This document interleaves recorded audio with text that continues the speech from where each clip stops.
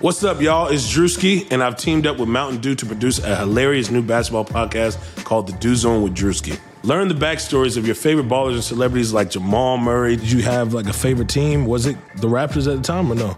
Was the Raptors even started around that time? Come on, bro. I ain't that old, fam. You talking like I'm 50. Taylor Rooks, Asia Wilson, and many more. You won't want to miss this. Listen to The Dew Zone with Drewski on Apple Podcasts, Spotify, and wherever you listen to podcasts.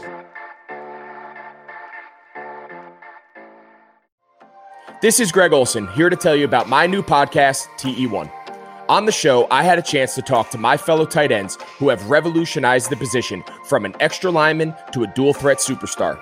And just like my guests have changed the game, this year, NFLSundayTicket.tv is revolutionizing your NFL viewing experience. Stream all the live, out-of-market NFL games every Sunday on your favorite devices and never miss a moment from your favorite players. Visit NFLSundayTicket.tv and use the promo code GREG88 at checkout and get 15% off your subscription. That's NFLSundayTicket.tv and the promo code GREG88. Subscribe to TE1 and get NFLSundayTicket.tv, an unmatched dual threat.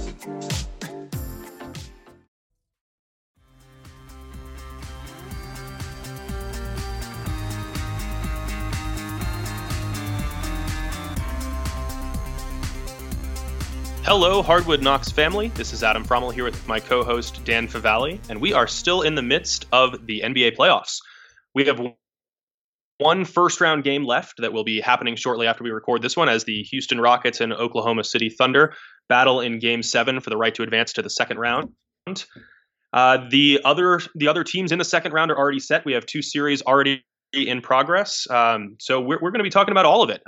This is sort of a general, we're talking about the NBA playoffs episode without as much structure as some of our previous episodes. So we'll dive right in after a shout out to our sponsors, as always, betonline.ag, DoorDash, and NFL Sunday Ticket. So Dan, how are you doing and what are you most excited about for Game 7 tonight? I'm doing well over here. Thank you for asking. And I think I'm most excited for the Twitter potential in a missed Game 7, but also after it. I mean, just picture what the tweets will be like if Chris Paul ends up eliminating the team that traded him while treating him as the net negative asset in said deal. But also if the Rockets win, I'm going to just be here for probably the troll jobs done by both the Lakers and the Rockets fans. And then there'll probably also be some, James Harden, like related to Chris Paul memes coming out. So, I love that type of content. So I am very much looking forward to that. What about you? I was going to say that sounds like that was a very Dan answer. I'm still riding high from the experience of the Nuggets Jazz Game 7. It was a sloppy, fatigue-laden game, but it was such an exciting finish. It was such a fantastic series. And above all else, I just love how Jamal Murray in particular and Donovan Mitchell in particular handled themselves off the court throughout that series. The interviews that they gave were poignant and meaningful throughout. Jamal Murray having the presence of mind and humanity to come and comfort Donovan Mitchell after he collapsed to the floor in despair after Mike Conley's three-point attempt rimmed out. Like that was just an incredible human moment, and it's just another example of how the league is in such a great place moving forward with these young guys who are so good on the court and just to get it. So I'm still riding that high. That was a fantastic game, and sort of to that point, before I get into that, with you're talking about specifically Jamal Murray. Remember he gave that. I called it an impossible interview after Game 6, and it was just borderline uncomfortable. Where I think it should have ended after he had said that the shoes he was wearing were giving him life. But I do give him credit for what he was able to piece together in that moment. We're not talking about the strikes from last week. We elected not to record after those games were canceled. I think there's enough white males commenting on all of this, and I would recommend just a couple podcasts to check out if people are interested in hearing more about that. The Dishes and Dime podcast did a fantastic segment on the entire thing I think it began around the 21:45 mark on their latest episode. So I would go check that out. That's a great podcast. Zach Lowe had Malika Andrews and William Roden on. That was a great podcast to talk about it. And then Howard Beck of the Full 48 and Bleacher Report for now, I guess, had on Jim Jackson. They had a great discussion on all of this. And so I just wanted to amplify those podcasts or endorse those because I don't think, at least in this particular setting, that we need people who look like Adam and I commenting on what happened last week. It was just an incredible stand by the players, and I think we're both comfortable leaving it at that. But it was, Jamal Murray's like so linked to that is because what made the interview so uncomfortable is like it felt like we were making a spectacle of black pain. And so while I credit him for the interview that he gave, it was just all sorts of moving and perhaps in some, I don't know, like the wrong ways. I don't know if I'm wrong there, but the end to that series in general, the Jazz almost winning on that Mike Conley shot.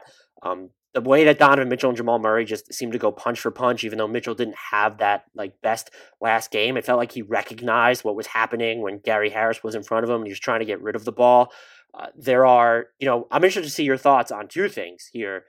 Would be, what do you give the, just because that series is done, like it was epic, it was great, but like, how do you view this Nuggets Clippers series that's about to get underway? And I also don't know if you saw the reaction of Jamal Murray when he found out he had to play on Thursday after the post game on SportsCenter. That was a great moment. But I'm wondering what type of chance you give the Nuggets there, and then maybe we should just get into a little bit while we'll try and do specific look aheads for each team's moving forward. Just like what this maybe means for the Jazz. Like, can they write off this as just, well, we didn't have Bojan Bogdanovic. There are shots that we're going to hit that we wouldn't have. And Mike Conley missed the first two games, but they jumped out to a 3-1 series lead. So how much does that actually matter? So I'm curious on that. But first, like looking ahead to this Nuggets Clippers series, how do you think Denver matches up with LA? And do you give them a chance to come out of this series? I think that you just Jamal cringed. Murray interview was no one can see you. Yeah, but you just cringed. I cringe. I did cringe. I think that Jamal Murray interview was pretty telling. That reaction specifically, because I think the Nuggets know that they're about to run into a rested buzzsaw, and this series took a lot out of them. It was an emotional, interrupted series. Every game towards the back end of the series was a battle. Jamal Murray played his heart out on so many different moments. I think this team is emotionally drained. I think we saw the level of fatigue that it had accrued throughout the series in Game 7 in particular. There was a stretch in the third quarter where it seemed like every shot really that both teams were taking was hitting the front of the rim, which is usually a sign of tired legs from a jump shooter. I don't think the Nuggets match up particularly well with the Clippers, even when they're totally ready to go. I have a feeling that Paul George is kind of licking his chops, waiting to take advantage of the really shoddy perimeter defense that we've seen from the Denver Wings, and he's ready to get off the schneid, if you will. But I just Jokic and Murray are so talented that you have to give them a shot. But this Clippers team is geared to stop players like Murray and to take advantage of everyone that Denver has, maybe with the exception of Gary Harris if he's at full strength. And I don't think it's going to be a particularly long experience for Denver. I kind of agree with you that they don't match up well. I do think that Jokic could end up being a big mismatch in Denver's favor on the front line, just because I don't think that's a great matchup if you go with Trez at the 5. Or Zubac, really. I mean, Zubac has been, but that was the thing where I felt like it kind of takes away from the edge because he's just moved his feet so well in the playoffs coming out of the paint. And so, like, can he neutralize any of what Jokic is doing out of there? I still think it's just this clear advantage. But even if you go to Jokic in the post, like, I don't actually think that that's a bad matchup for Zubac there either. And so I'm not trying to say that that's not a clear win for Jokic there. But if you take what is in fact your best like mismatch, just because you know that the Clippers have the defensive firepower to throw at Jamal Murray, whether it's going to be Patrick Beverley's coming back, so that's another thing Denver has to grapple with. And if they want, they can put Paul George or Kawhi Leonard on Jamal Murray if it comes to that. And so I'm not going to say you're going to take him out of the game, but then after that, they match up well if you want to play Michael Porter Jr.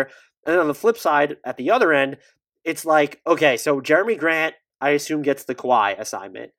And so he's going to have his hands full, and Kawhi's been playing out of this world, as he tends to do in the playoffs. What are you doing with Paul George? Is that who Gary Harris is playing? Do you have to put Torrey Craig out there, maybe because he's a little bit stronger, like for heavier minutes? That could end up being the mismatch. You just said Paul George was licking his chops, and that might actually be why. So I just don't love this. I think Denver might be okay on offense, but at the same time, because of Jokic, but at the same time, it's like just the sheer depth of what the Clippers can do defensively on the perimeter when they have Patrick Beverley healthy and Marcus Morris is there, makes me sort of uneasy to where I'm wondering if this, what's the path to this going longer than 5 games? And I'm saying this as someone who picked the Nuggets to win the title at the beginning of the season or before the season.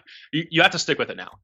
But yeah, I think the other uncomfortable truth here is that as much as the world seems to want to like rush to coronate Jamal Murray as one of the new superstars in the NBA, like we might need to temper the expectations a little bit, because as great as he played and as much of a rising star as he is, I mean, he's in the 3rd spot in NBA Mass Player Power rankings at the moment. Like a lot of what he's doing isn't sustainable, and the Jazz weren't always playing great defense against him. I mean, in that 7-game series, he hit 54.8% of his pull-up shots and 57.1% of his pull-up threes.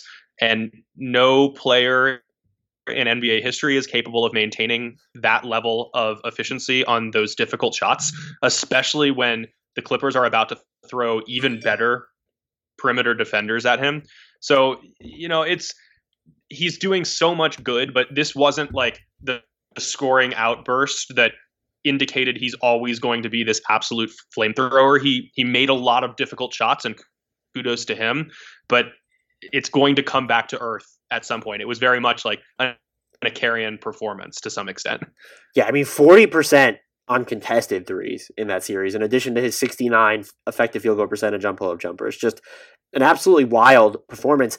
I do think, though, this does lend merit to Denver's immediate future, because Jamal Murray has been kind of a roller coaster. He had his moments last playoffs, but there were also these vanishing acts, and the fact that those are fewer and further between, maybe he's just one of those players that becomes even more valuable in the postseason, because they're not going to milk him in the way that they do in the playoffs during the regular season. Because I think the knock against him over the past 3 years has been, like, statistically, when you look at his per minute production, there just hasn't been much change. It's basically been lateral. And so for someone you just gave a 5-year max extension, that's not necessarily good enough. But if you can play, not necessarily like this in the playoffs, because this is not a thing, but just the sentiment that he can, kind of that like CJ McCollum factor, where it's like, maybe he's Portland's 3rd best player when Yusuf Nurkic is healthy during the regular season, but he's their 2nd best player in the playoffs. And maybe that's like the type of Jamal Murray factor there. That's absolutely huge for Denver. And I don't want to write them out of the playoffs so quickly, but if they lose to the Clippers, they do just have some interesting decisions to make, because you have Jeremy Grant with the player option. Paul Millsap's going to be a free agent, has not been good during the playoffs, and Torrey Craig's going to be a free agent. And then there's the whole, what would this team look like with another entrenched star on its roster? Like, what if Drew Holiday becomes available? What if Bradley Beal becomes available? Are you willing to give up MPJ in prospective deals for that? Maybe that's not something you even look at, or at least you don't feel obligated to look at if you put up a real fight against the Clippers. But if you drop in 5 games, or just sort of 6 uninspiring games, or of course get swept, like, the time is now. Jamal Murray is 23, Jokic is 25. They're still young. They're under long-term deals. Like, their window is now. And so you do have to sort of factor that in. And so I am sort of fascinated to see what happens this offseason. I default to Denver trying to be prioritizing mostly continuity. My guess would be Paul Millsap is not back at this point, but you bring back Jeremy Grant, you probably hold on to Porter Jr. and see if he can be your swing piece, and that just seems like how they do things there. But it is sort of a worthwhile question to ask, because Jokic is a top 10 player right now. And if Jamal Murray is sort of on the come up, it's great that Michael Porter Jr. is as good as he is, but can you trust him to stay on the floor defensively against opposing starters as early as next year, and then leading into the 2021 postseason? So their offseason is going to be super interesting, probably more interesting than it typically would be for a team that has its 2 best players under lock and key for so long. You've counted on restaurants. Now they're counting on you. And while their dining rooms may be closed, they're still open for delivery with DoorDash. DoorDash is the app that brings you the food you're craving right to your door. I can confirm this. I've been using DoorDash quite frequently throughout this pandemic that we're all trying to survive. Mostly whenever I've just been jonesing for some wings.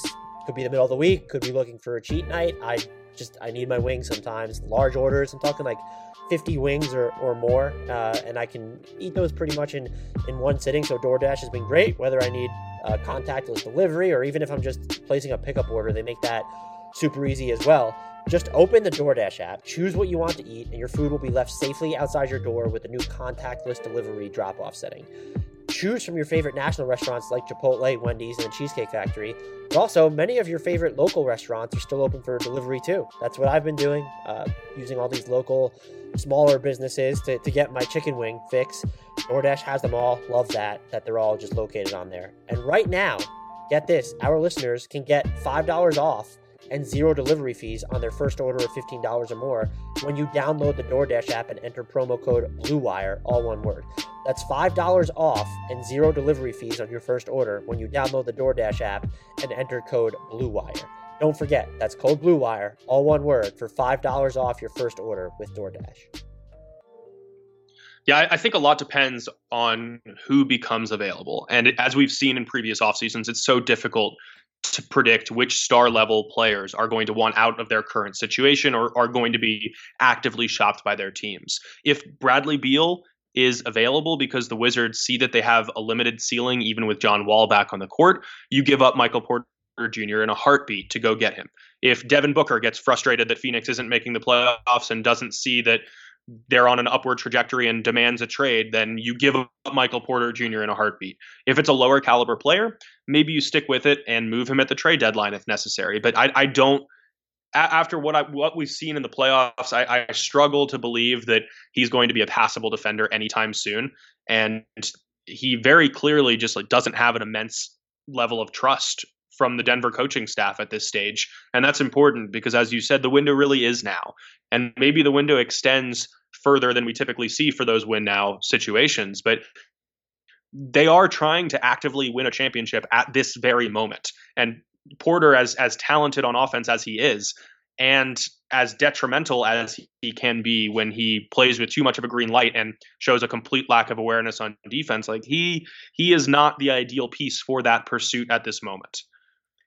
Yeah, I'm with you. I'd be curious though. So you say Bradley Beal, that you would definitely do it. What if it's Drew Holiday? I would include him in that tier as well. Interesting. I almost feel like because he's going to be a free agent, not that Denver's going to have cap space. I'm assuming he's going to decline his 2021 player option, and not that Denver's going to have cap space. I don't know if you need also JJ Redick as part of that deal, if you can expand it with salary filler. I feel like I would call Drew Holiday, as much as I love him, probably just the baseline, because we did see some of his limitations in the bubble. If he's going to be your primary primary scoring option, and he's in that top 25 conversation. But I think if you're going to give up on MPJ's upside at this point offensively, you probably need that entrenched top 20 or top 18 guy. And I know it doesn't sound like a huge difference, but it can be. That's a guy who's going to contend for all NBA berth versus Drew Holiday, who's just going to get that residual all-star love. And so he might be the base. I would consider it, but he might be the absolute baseline. And maybe it's a situation where, you have to figure out how to get JJ Redick too. So I think I'm ultimately with you there. And then there's always, I am curious to see if there's just and maybe this is a nice segue into the Jazz. Is there a player that just becomes available that we're just not seeing right now? Because you even try and think outside the box and it's still really hard. And then maybe that's how they enter the discussion. And with the Jazz specifically, we know that player is not going to be Donovan Mitchell because he plans to sign a max extension with Utah per Chris Haynes. And now a lot of people are speculating about Rudy Gobert's future. And so I'm curious as to where you fall on this, as to whether you assign any real value to the behind the scenes tension that there was even before the whole coronavirus thing, or if you think the Jazz are going to look at this loss in the playoffs, even though they blew the 3-1 lead, and say, you know what, we didn't have Bojan Bogdanovic. This is the first season that we actually kind of went all in on this roster because you went out and got Bogdanovich, you traded for Mike Conley, you also traded for Jordan Clarkson. You should have, unless you opt to re-sign Jordan Clarkson at an amount that's just ungodly, you should have the non-taxpayers mid-level exception to work with while being able to keep him. Is this a run it back situation? It is 100% a run it back situation. I don't really care if there's tension between Donovan Mitchell and Rudy Gobert in the locker room or outside of the arena or whatever it may be. And we've seen both of them downplay how much tension there is following the coronavirus situation. I think the tension that might have existed even before that because of playing styles and touches and all that is more salient. But either way, they don't play like a duo that has chemistry issues. Donovan Mitchell is more than willing to share the ball with Gobert. Gobert is more than willing to fill his role with aplomb. And because of that, I don't have any concerns about the long-term future for that pairing so long as Utah opts to keep it together. I would fully run it back here because the excuses that you mentioned for this first-round defeat are totally legitimate. Losing Bojan Bogdanovic, who was their second leading scorer during the regular season, is a big deal. It completely alters the way that they run their offense. It forces so much more responsibility onto Mitchell's shoulders, which he capably handled. But it's still a difficult ask, and it would have been so much easier for him to thrive and somehow be even more efficient had Bogdanovic been there. Mike Conley struggled for a lot of the year, seemed to be putting it together before the hiatus, and then missed the beginning of the playoff series and played really well once he returned. I don't think that he is in an imminent decline or anything, even if he's a point guard in his 30s. So I have faith in the upside of this core as currently constructed. And as you said, I would look to re-sign Jordan Clarkson at a reasonable number and then go get another veteran to add to the peripheral. But you don't need any substantial changes if you're this Jazz team with young, in their prime stars. I would mostly agree with you. I would say I don't know that Rudy Gobert necessarily loves his role on offense. Might be the one aspect where I differ. And then his looming next contract, I do think has to factor into the equation. You're definitely not giving him the supermax. You're definitely not giving him the max, or at least you shouldn't, in my mind. You just can't do that with a big man anymore. Who's not? I don't even know. People keep citing like a Kristaps Porzingis type. Like it's basically Anthony Davis and Karl Anthony Towns. Like that's the line now. Like that's the bar for if you're going to rebuild around a big man. And so I'm not even trying to take a shot at Rudy Gobert. If that's the money it's going to cost you, I guess you could investigate the market, but I would still tend to default to what you say because I don't know what you're going to get back from him in a trade because which teams are going to be tripping over themselves to give up a ton of equity for this player and then give him a ton of money in free agency. The other thing there, too, is when you're giving up that type of player, it's normally in a selling situation, and Donovan Mitchell is obviously too good for the Jazz to be in that position. Their entire roster just skews toward the win now. I don't know that there's a win now, return out there. And so you definitely keep Rudy Gobert because he's also very valuable to your team, and if you are worried about his free agency, I would just chance it. I know there'll be more cap space floating around in 2021, but I don't know how frothy the market is going to be for him. Maybe there's a team out there that gives him a max over 4 years, and the Jazz can decide whether they're willing to go that high. But I would still be a little bit surprised if that happened. And so you play the market game there and maybe try and capitalize on, this one more season. If you guys make it further in the playoffs, maybe this becomes a non-issue. He's happy there, kind of recognizes his market value. I will be interested to see where his next contract lands. But if I were the Jazz, if anything, I'd probably gravitate towards doubling down, where I'm not as confident in Mike Conley anymore as long-term as you might be. There's definitely better chemistry with Rudy Gobert there, played better in the bubble than he did during most of the regular season when he was battling not only the new to the fold issues, but also hamstring issues. I might look at, does OKC want Conley for Chris Paul? Like that's a deal. Is there some framework there? That's the type of thing if I'm the Jazz I'd still be looking at because I do think it's a knock against them for blowing a 3-1 lead. It didn't help that Joe Ingles didn't shoot too well from three over the final 3 games. Ditto for Jordan Clarkson. Mike Conley didn't shoot that well, inside the arc those few games. And so too much of the offensive burden fell on Mitchell's shoulders. But it's like you said, and as I alluded to before, if you have Bogdanovich, like that's a little bit different. Maybe he doesn't necessarily give you a ton of extra shot creation, but he's probably hitting threes at a higher clip than than really anybody else during that 3-game stretch, except for Niang, who shot over the final 3 games 45.5% from deep. So there are some holes there, and if you having a healthy Bogdanovic would help, but if you can sort of upgrade anywhere else, like I would look at an all-in move again. If it's Mike Conley for Chris Paul and maybe need to sweeten that up a little bit, like that's something that I would consider. Or maybe the mid-level exception just goes further than I'm giving credit for right now. I don't think you burn it on a backup big, which a lot of people have said that they should do. It's basically, can you bring in another kind of shot creator in the backcourt, or just another wing who might fill that? Defensively, a guy who could maybe guard some of the more athletic wings in the defensive matchups. That's not something that they really had to grapple with in this series with the Nuggets. But if you went up against the Clippers, like, you don't look at this roster and say, we have a Kawhi and or Paul George guy that we feel comfortable with. No team does. You're not stopping even when Paul George is bad, like he's still Paul George. Still, a Royce O'Neal, a Joe Ingles, like that's just not going to make you feel great in those. And so can your mid-level exception get you someone along those lines? Yeah, ultimately for me, it comes down to the stylistic shift that they underwent last offseason. They made a concerted effort to move away from the more outdated defense first, more lumbering big strategy by moving away from Ricky Rubio in favor of Mike Conley, by bringing in Bogdanovic. Now, these moves were all intended to make Utah more of an offense first team, have more of a potent offensive upside, and we did not get to see it come to fruition because of the injuries.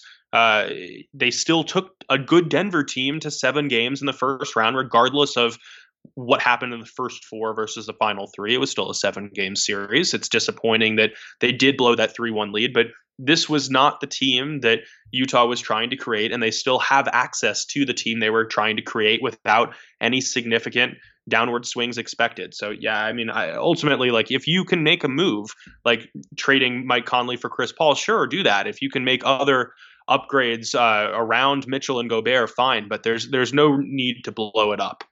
No, I'm totally with you there. I'm just more looking at it through the lens that you still have to reconcile competing with the Clippers and the Lakers, let's say. And so I do think that they need to be souped up a little bit compared to the roster that they actually have right now. Right.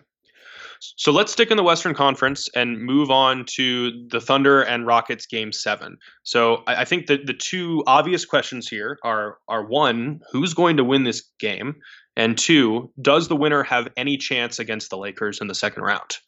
I don't want to necessarily spend too much time on who's going to win, just because it's by the time I have no idea. I have zero feel for this series, just because you look at the Rockets, they've been the better team, I think, in net, because 2 of their 3 wins were blowouts. And then I believe, and I should have double checked this, but they held leads inside 2 minutes to play of 2 of their 3 losses. Correct. And so, like, you could easily say this series, it's not could be over, it should have been over already. Yeah, I mean, if Westbrook could throw an on-target pass, it probably would be.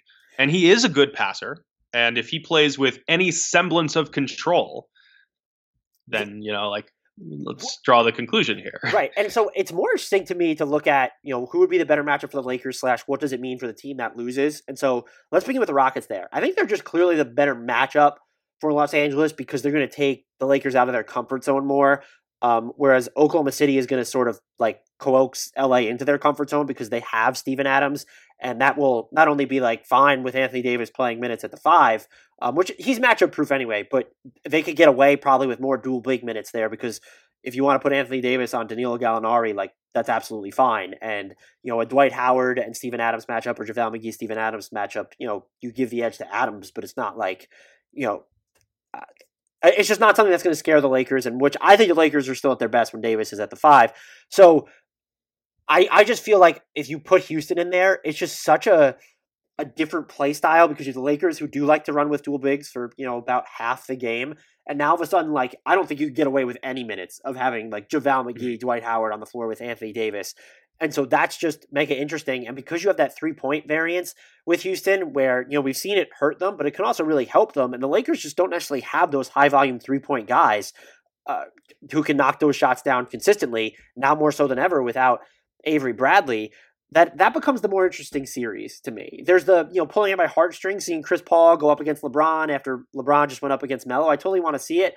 And I think you could maybe argue that maybe the Thunder would still have a fighting chance in that series, but I'm curious to see what you think. I would say that Houston While I'm not confident that they're going to make it out of the first round, I would say that they have the better chance of really unseating the Lakers than the Thunder would. I'm in total agreement. I think watching this Thunder team, it seems like their floor and their ceiling are like one and the same. Like the Thunder are just the Thunder, and you know what you're going to get. It's going to be a lot of guard-heavy lineups. It's going to be a lot of Chris Paul, who is looking to score more than pass for the most part in the playoffs, and it's been working for the most part, especially in the fourth quarter. Especially in the fourth quarter, and he has been one of the NBA's best crunch time players all season long. Him and Jokic basically blow away the field in those last minute scenarios. He is slashing in crunch time in the playoffs 50, 50, 100. Right. I know it's 3 games, but that's a hell of a split. It's a hell of a line. And it's a typical Chris Paul playoffs line too. But yeah, like I don't know, the Thunder would remain competitive against the Lakers in each of the 4 or 5 games.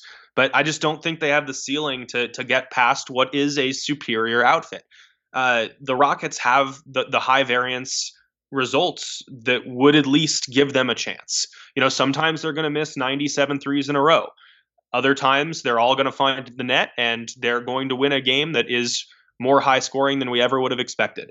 The matchups, as you mentioned, are more intriguing if Houston does win game 7 and forces the Lakers to deviate from what they typically do, because Mike D'Antoni coached teams do typically win the stylistic battle and force their opponents to adjust. I don't think they're as good a team as the Lakers. The Lakers defense has been fantastic for a while and might be able to slow down James Harden to some extent. But yeah, it's just, it would be a far more interesting series because you never know whether Houston is going to shoot itself in or out of a game. And that's also what makes game 7 so compelling in this first round series, is that we have no idea. Like, we know what they're going to do. We just don't know if the shots are going to fall, and that's by design. If it's a bad game, then all of a sudden we're talking about Mike D'Antoni going to coach in Indiana or somewhere else, and whether the micro ball lineups can work. And if the shots do fall, then they're in the second round with a puncher's chance against the Lakers, and D'Antoni might be safe, and they might run this back next season with some improvements on the periphery. And who knows? Like, I'm going to pick the Rockets in Game 7, and then to lose to the Lakers in, like, let's say 6 games maybe, just because that was my prediction at the start of the playoffs, and I haven't seen enough from the Thunder to convince me that it's wrong, even though with this Houston team it can go in any direction on any given night. Sundays are coming back in the NFL. With NFLSundayTicket.tv, you can stream every live out-of-market NFL game every Sunday afternoon on your favorite devices. Plus, with Red Zone and DirecTV Fantasy Zone channels, never miss your favorite teams and favorite players. If you're like me, you can also actively avoid your favorite teams and favorite players if they happen to be the Jacksonville Jaguars. No matter where you live, NFLSundayTicket.tv is your key to the most glorious Sundays ever. Use the promo code BLUEWIRE at checkout to get 15% off your subscription. And visit NFLSundayTicket.tv and use promo code BLUEWIRE. You could almost say the same about the Lakers, though, too. Just it's funny that I feel like we've learned almost nothing about this team over the course of the regular season that we didn't know coming in, and is their supporting cast going to hit enough shots to be viable, both when LeBron is on the court or off the court? And are they going to have that deficit of secondary ball handling? Is that going to hurt them? That's going to be something to look at in the series. I wouldn't pick. I would pick them over either the Rockets or the Thunder, though. Right. And so, looking at the Rockets and Thunder, the fallout should either one of them lose. I actually think it's fairly profound for both teams.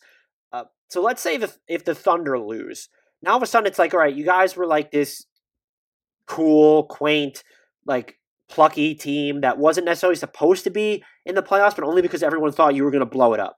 And now it's like, well, do you run it back and try and improve the roster, re-sign Gallo and keep going? It's a lot easier to make that decision, or it's a lot more likely that you do go that route if you make it into the second round and then put up a fight. If you lose in the first round, I think that's when we start to see, like, all right, this team was cool, but it's really not deep enough to punch at the highest level. And they're not going to get that much deeper over the offseason, at least with proven talent, because they could re-sign Gallo and maybe have the full non-taxpayer MLE to work with, and that's assuming they're willing to spend on all those things. And I don't know how much better that makes them. So if they lose this series, I think it's exponentially more likely that Chris Paul ends up starting next season on a different team. I have mixed feelings just because this team wasn't even supposed to be in this position in the first place. I think we all had the Thunder pegged as a lottery squad going into the season because we probably undersold Chris Paul's contributions and the impact that he's going to have on the development of guys like Shai Gilgeous-Alexander and Dennis Schroeder. But the fact that they're here, I don't know if they lose, it should change that much. It ultimately comes down to what the Thunder can do this offseason. And we just don't know because the market is so topsy-turvy and the draft is bad and all those other extenuating circumstances that they're going to have to deal with. So if they can shop Chris Paul to the Knicks and get back an intriguing young talent and a draft pick, then maybe they do that. If they can move him for Mike Conley then and remain competitive and in the playoff picture, maybe they do that. Maybe they do run it back and maybe they go all in for a 2020-21 title push by moving one of their 417 first-round draft picks in the next few years for another star. The options for the Thunder and for general manager Sam Presti are seemingly limitless, and they can skew in so many different directions that I think it all depends more on what the offseason makes available than what happens in Game 7 and their first round or second round series. That's fair. The market for Chris Paul is what could really turn it either way. Is like maybe the Knicks are there, but are they going to be willing to offer more than they have technically expiring contracts if they guarantee them? And are you is Kevin Knox and a second round pick? Like, is that the compensation that you're after? Or they want to give up one of the Dallas picks in a Chris Paul trade? That seems like an overpay for a team that's not ready to compete. And then you're looking at Chris Paul and the Heat would be fantastic, especially with Goran Dragic entering free agency. But we know the Heat have designs on 2021 free agency. And so unless Giannis Antetokounmpo ends up signing his Supermax this summer, which he could, he might, he probably will, whatever you want to say, I might pull them out of the running. We mentioned the Jazz. I think one team that should make a play for him, I don't know if they would be Phoenix. Matching salary becomes tough after you go from Kelly Oubre Jr., who I think is expendable just because of how well the lineup with Cam Johnson at the 4 played, and now you've kind of unlocked this Dario Saric at the 4 stuff. Are you willing to give up Rubio in that deal? Is that enough of an upgrade because he played so well for you too? That would be a team that might look at it, but I'm not sure how many teams are going to want to pay the balance of Paul's deal, 2 years, $85.6 million, I believe it's at, particularly following the financial impact of the coronavirus pandemic. I think we overlook one important point too with this conversation, and it's just that Chris Paul looks happy in Oklahoma City. Like, he is playing inspired basketball. He seems to have really connected with his teammates. We've seen it in post-game interviews as well, where he is more than willing to spend his time in front of the microphone propping up Dennis Schroeder after he makes a mistake or supporting the other young guys around him. We didn't see that in Houston. We didn't see that at the end of his time in Los Angeles. And if he doesn't want to leave, I'm not sure that the Thunder would want to deny that request. And I don't think that enough attention is spent on how he has felt in Oklahoma City, or at least seems to feel, since we don't have any direct insight into his mentality. But, just based on the way he's playing and talking about his guys, the fact that he's been so fully committed to a team that people didn't believe in, like, I think that matters. It definitely matters, but if you're not going to bring Gallinari back and you're looking at, Schroeder and Adams are going to be free agents in 2021, right? He'll want to play for a team that's more competitive. And I'm not saying Oklahoma City would be completely steering out of it, but I do think he would ultimately prefer to play for a contender at this stage of his career. I agree with that. But if he tells the front office, like, hey, bring Gallo back on a 1-year balloon deal or something like that, like, they should do that. They especially if they win Game 7, I will full agreement with you. The last team I would mention, though, for him, and I think it would depend fully on the market for Chris Paul, and I have no idea what that ends up being because he's all NBA this year. Like, he's second team all NBA is where we both had him. But that money is so much, and we just don't know how teams are going to be feeling after losing the revenue, specifically from not just missed games, but not having fans. And so is it where, can you just save money, like, on balance? Because then Milwaukee can get involved, where it's like if you just accept the poo-poo platter of Eric Bledsoe, Ilyasova, Lopez, who has a player option, and DJ Wilson, like, that gets you there. And then maybe Milwaukee can throw in like a future protected first-round pick just because how does Oklahoma City feel about that Bledsoe deal? But then it's also like, oh, you're getting Bledsoe, who might kind of keep us competitive as well. And his deal does stretch longer than Paul's. There are other permutations, but you would have to include George Hill or Brook Lopez, which I think they'd be against. I wouldn't be against including Brook Lopez because I kind of have a suspicion that his deal is going to age pretty poorly, which is a thought for another podcast, and definitely not. Look, Splash Mountain is shooting the hell out of the ball inside Finally. the bubble. Yeah, so Finally. But that would be the team. If I could pick the team, if I could just pick the team, Chris Paul to the Bucks, it's just so hard to get him there. But I do think maybe I'm ascribing too much value to Game 7, as you kind of said. But if they end up losing, like I find it hard to believe that Chris Paul is still there. However, I also thought it was going to be hard for Chris Paul to finish the season in Oklahoma City in the first place, and look what happens. Chris Paul is tough to predict. That's what it ultimately comes down to. He and Jimmy Butler cut from the same cloth, where they are both grading and galvanizing. I was going to say, if Chris Paul and Jimmy Butler are both playing in Miami, if you are a even relatively unmotivated teammate, you better get the hell out of there. Dan, make a pick for Game 7. I'm not letting you get away without actually making a pick. My head says Rockets. My heart says Thunder, which I think is a good segue into. And I picked the Thunder in the official prediction piece that I wrote. So that's the receipt. Like if you're listening to this, and we're trying to keep this big picture so it's not actually dated. If the Rockets lose, and this could even be true should they fall to the Lakers in 5 games or something. I don't think that they would, and I actually think there'll be a bunch of people that might pick them to win in 7. Still, like their situation is precarious, I would say, particularly again if they lose Game 7, because you're essentially a tax team next year, because when you look at what you're going to pay between Gordon, Harden, Westbrook, Covington, and Tucker, you're at $119.6 million next year. That is going to be higher than the salary cap now. It's going to bring you fairly close to luxury tax territory within $13 million, and you'll basically be right there when you're looking, if you keep everyone else on your roster. I don't know how you then improve this team. And I'm still trying to just struggle with the decision to move, to make the trade for Russell Westbrook. And it's like, they unlocked a version of him by going super small. And I don't know if they would have gotten to this point where they played without a center should Chris Paul have still been here. But I keep thinking about it, and I'm like, just imagine this team playing small with Chris Paul instead of Westbrook. But look, they have Westbrook, so I'm not here to relitigate that trade. But it's what can you do with, let's say, the mini mid-level exception or even the full mid-level exception, assuming Tillman Fertitta is willing to spend it. And like, spoiler alert. But the other thing for me too is like, all of a sudden that Eric Gordon extension, which just didn't feel great to begin with, like he has been bad in the playoffs. And like he's provided some value and like resistance defensively, but now all of a sudden if you can't count on him to shoot league average from 3, like you're at this point where it's, we need to bring Austin Rivers back, and Ben McLemore can come back because you have him on the non-guaranteed salary, but you have House. This team will be missing something, and it's regardless of whether they fall in Game 7 or if they just lose to the Lakers. Again, if it's an actual fight, then it's like, maybe they're onto something, just a little bit of polish on this team, and it's fine. But like, because the Westbrook fit just feels still so imperfect, just because of you just can't count on his efficiency, and he's been turnover prone for much of, if not all of his career. And Kevin O'Connor had a great piece for The Ringer, where even he's outlining that, James Harden historically has not shot well in the playoffs either, particularly in fourth quarters. Like there almost feels like there's a substantial piece missing here, not just a small one, but a substantial one. And it's like, how do you go about addressing this roster? And I know the popular or trendy sentiment will be, well, they need to blow it up. And it's maybe not trade James Harden, but everybody else.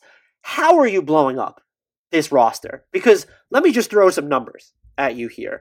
Russell Westbrook is owed 3 years, and assuming he picks up his player option, $132.6 million. While the last year of Eric Gordon's extension is non-guaranteed, so I'll throw it out the window. 3 years and a guaranteed $54.7 million. Robert Covington, eminently movable when he's basically 2 years, $25 million. PJ Tucker, 1 year, $8 million. It'd be hysterical if they end up signing him to the extension here. But, James Harden's on the same contract as Westbrook basically too. So he's owed similar money over the next 3 years. You obviously feel a lot better about that. There's no clear path to blowing up this team for me, because I think 2 of the players that you would need to move for that to happen, I don't want to say are immovable, but would be tough to move without including sweeteners, which you do not really have anymore because you gave up so many vis-a-vis the Westbrook and also the Robert Covington trades.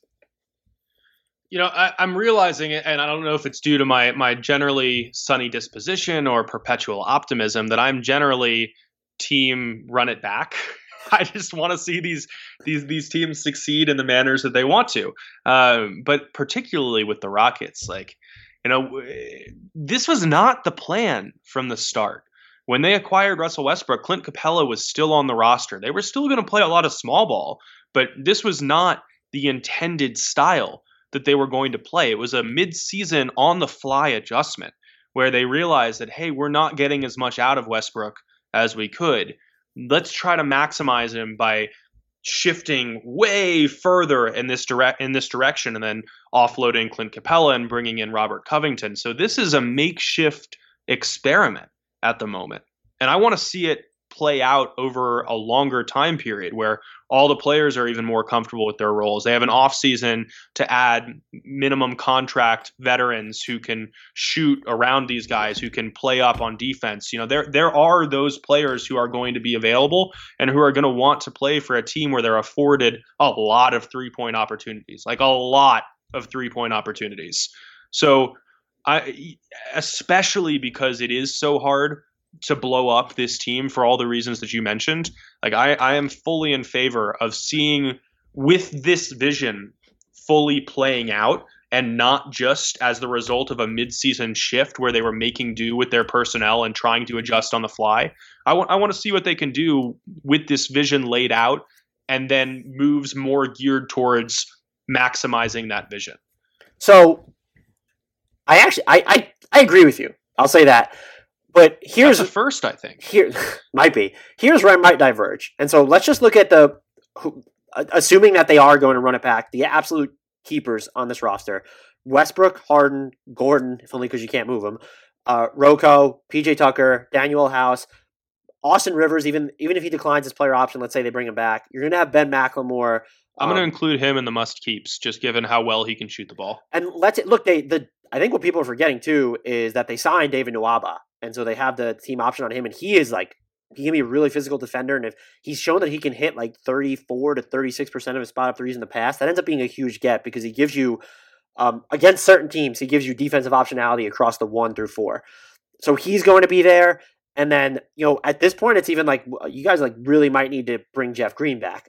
So basically, I'm asking, with what you've seen on this roster, are they a Mo Harkless or a Paul Millsap away from winning the title would be my question, because I think Jay Crowder would be a great fit for this team. But my guess is, even if the Rockets can tap into the full mid-level exception, my guess is that Jay Crowder costs more than that. I just feel like he'll be back to Miami on a balloon 1 or 2 year deal. And they'll just figure out how to move him later if it's a long-term contract. And maybe I'm wrong, but I just don't. Jay Crowder will be the best of these three, I think. I just feel like he prices himself a little bit out of their range, unless, again, the free agency market could be wonky. So if you can get a Mo Harkless, who would be a good fit, if you can get a Paul Millsap, who I also, people think of him as a big, which the Rockets aren't playing, but he's also only 6'7", since the heights have been adjusted. So are they a Paul Millsap, as is, because he's 35, or Mo Harkless away from winning the title? I think you could throw some other options in there too. Like they could pick up a Solomon Hill or a Courtney Lee or an each one more. They're those lower level good shooters. But yes, I think they are. Because this team has that high variance, if they get hot, they're capable of beating anyone.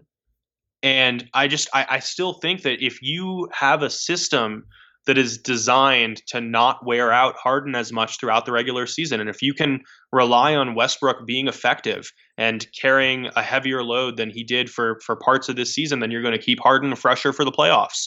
And I do think they have enough pieces.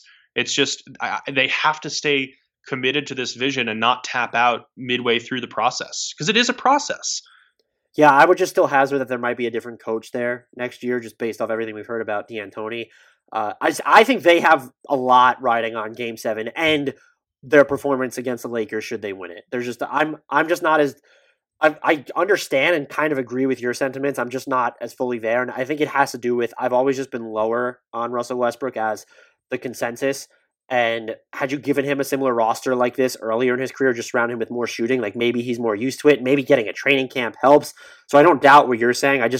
For me, it's just not as cut and dry. But since we are, coming up on the hour mark here, I want to play the Are You Worried game.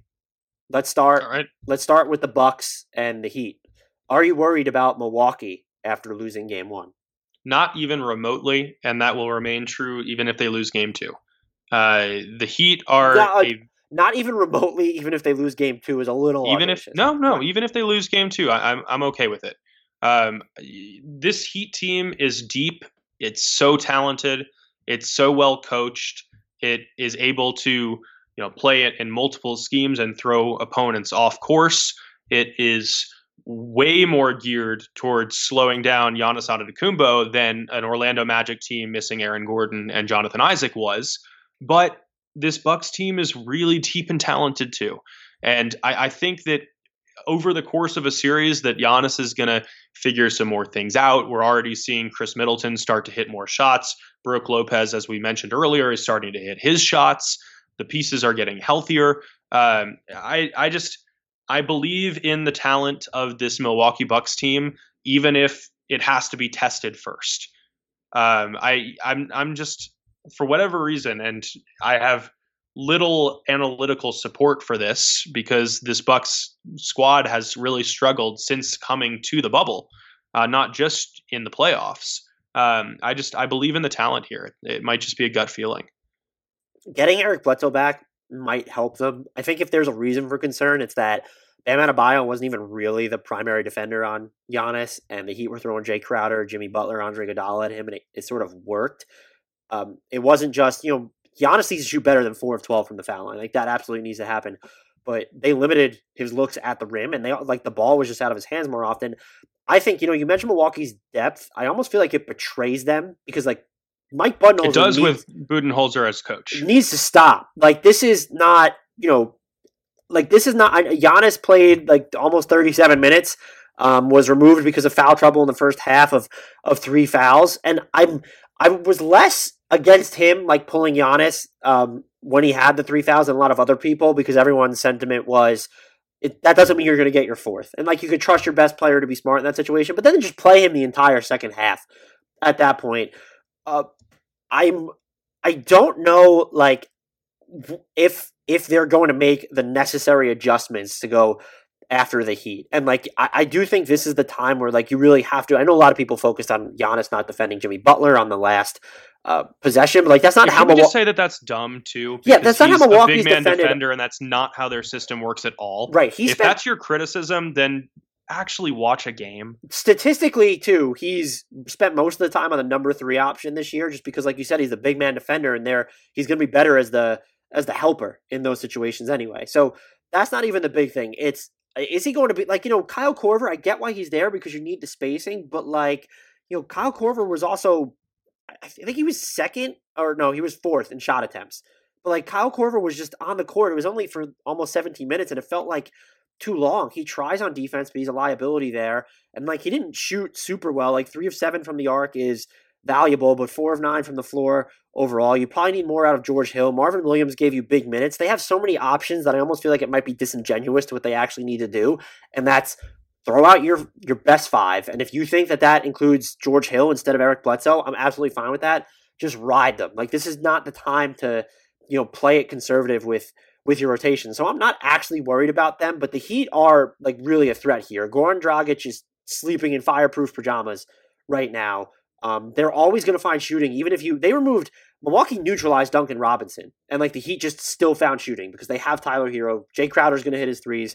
Jimmy Butler apparently hits his 3s now and takes them a little bit more deliberately. So I do think they're a worthwhile match. I just don't think the degree, how thoroughly it feels like Milwaukee lost Game 1 and whatever happens in Game 2, I just don't feel like that's how big of a threat that the Heat actually are. And so I would still pick Milwaukee to come out of the series. I think I had them in 6.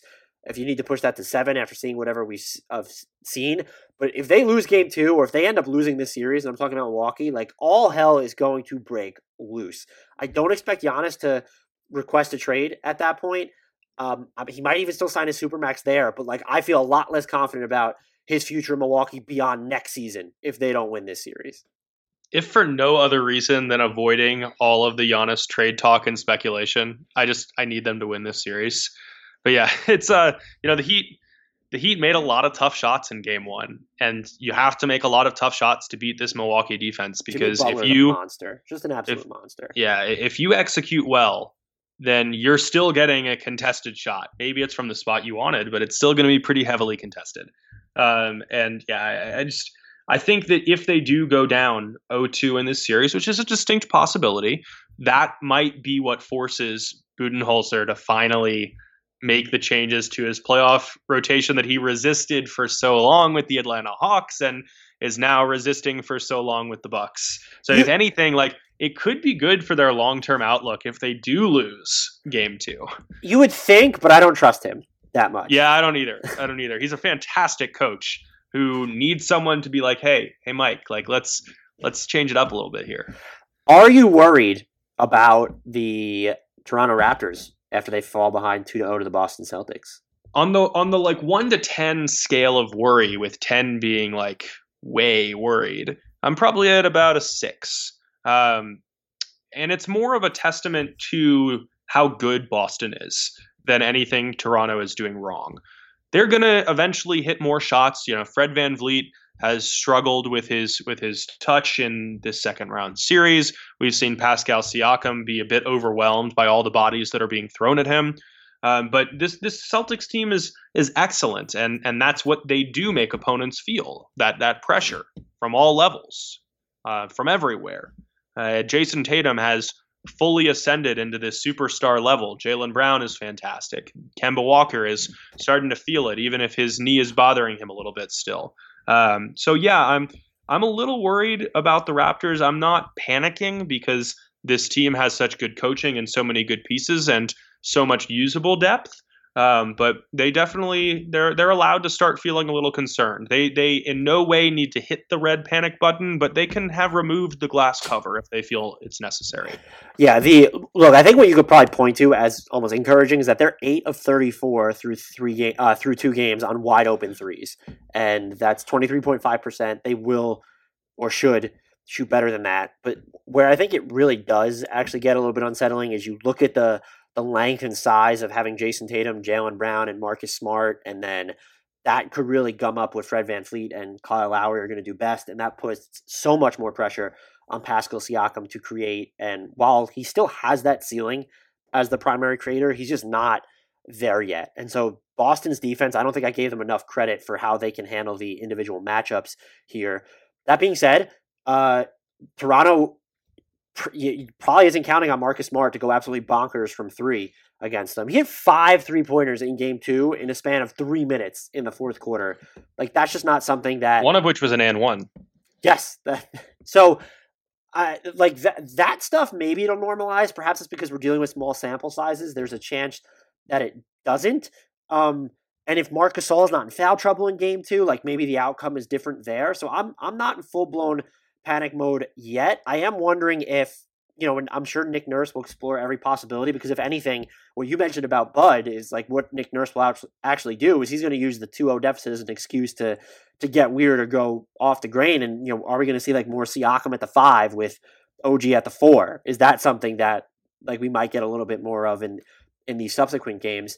I picked Toronto to win this series in 7. I won't back off of it. I think, there's high variance to the shots that Boston is taking, but at the same time, with the way that Jaylen Brown, Jason Tatum's been able to get to the rim because of the pressure that they're putting on him on the perimeter, like that's also making me like a little bit uneasy with my initial prediction.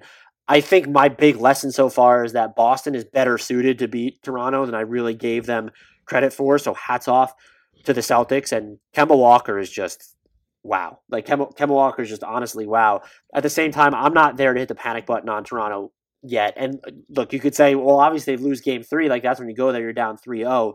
But they're players, while Boston's defense can just be like pesky for what Toronto is trying to do, if they're going to cut off transition opportunities, if they're not going to allow, and then you're in this point where you have to rely on Lowry and Siakam and VanVleet to put pressure on the rim in the half court, which isn't really their games to begin with, and then against Boston's defense specifically, it might not fly. I still just expect those guys are going to shoot better. I mean, Kyle Lowry is 2 of 12 from 3 through 2 games. That's 8.3%, I think. I should just look at the 8.3%. And as I cited before, they miss so many of their wide open threes. And so that stuff to me for Toronto might normalize. It's the question of then what happens at the other end? Is Boston going to come down a little bit? I honestly don't know. I'd expect Marcus Smart to, but Jason Tatum, he's really he's adapted to what Toronto's defense is doing to him, and I'm not necessarily sure that goes away. This still feels like a series that's not going to be, 2-0. You suggest maybe this ends in 5 somehow, or I still feel like this is one that's going to go the distance. And so I'm not I'd be more concerned. I'll frame it this way: I'm more concerned about Milwaukee against Miami than I am Toronto against Boston. Yeah, the biggest tidbit of information that pushes me to change my prediction is that Boston actually won a playoff game that was officiated by Tony Brothers, which historically just doesn't happen. They actually managed to shoot 38 free throws in game 2 with Tony Brothers as the lead referee, which again just doesn't happen historically for the Celtics. So it might just be their time. But yeah, I'm sticking with my original prediction of Raptors in 6 or 7. I'm probably leaning more towards the 7 at this point because this Boston team is really good. Look, if Raptors win in 6, oh my God. Another 4, just going to rattle off another 4 straight victories after falling down 2-0. They very well could. I am more worried about Toronto than Milwaukee. Again, more because of the Celtics than anything else. Also, but 2-0 as we're recording this, 2-zip is worse than 1-zip. That as well. That's a fair point. But yeah, it's just I just expect some regression in different directions. As good as Boston's defense is, Toronto has a bunch of shot makers and can get offense from so many places that I just don't expect them to continue shooting 38.5% from the field and 26.3% from 3-point range. And conversely, I don't expect Boston to continue to hit 41.6% of its threes against a really good Toronto defense. So the game 2 was so close, it could have gone either way. Maybe it could have gone a different way had Nick Nurse gotten his way on the Marcus Smart foul / out of bounds play on Pascal Siakam's drive. But yeah, I look at those numbers, I look at the way these teams play, and I'm not ready to throw in the towel for Toronto whatsoever. Do you have anything else that you need to get off your chest for our listeners? Not really. That'll do it for us. Yeah. Then. Thank you, everyone, for listening. As always, please, pretty please, remember to rate, review, and subscribe to us wherever you're getting your podcasts. Subscribing and downloading every episode helps us out a ton. Even if you're not using iTunes, though, we would kindly ask that you go to iTunes, search Hardwood Knocks, throw us a 5-star rating, and write a review as well. That stuff helps us out more than we can describe. So we would really appreciate it if you did that. If you have done all that, word of mouth helps. Retweeting our promotions, telling your friends, families, acquaintances on social media, stealing family members' phones and subscribing them to the Hardwood Knocks podcast by force. They will thank you later. We kind of, sort of, a little bit promise. Until next time, though, we leave you with a shout out to the one, the only, Robert Williams III, just because that was Adam's one of favorite players entering the playoffs, and don't think he's been as much of a factor as Adam was hoping he would be. So shout out to Time Lord. The wait is finally over. Football is back. You might not be at a game this year, but you can still be in on the action at BetOnline. BetOnline is going the extra mile to make sure you can get in on every possible chance to win this season. From game spreads and totals to team, player, and coaching props, BetOnline gives you more options to wager on than anywhere else. You can get in on their season opening bonuses today and start off wagering on wins, division odds, and championship futures all day, every day. Head to BetOnline today and take advantage of all the great sign-up bonuses. Don't forget to use promo code BlueWire, all one word, at betonline.ag. That's BlueWire, all one word. BetOnline, your online sportsbook experts.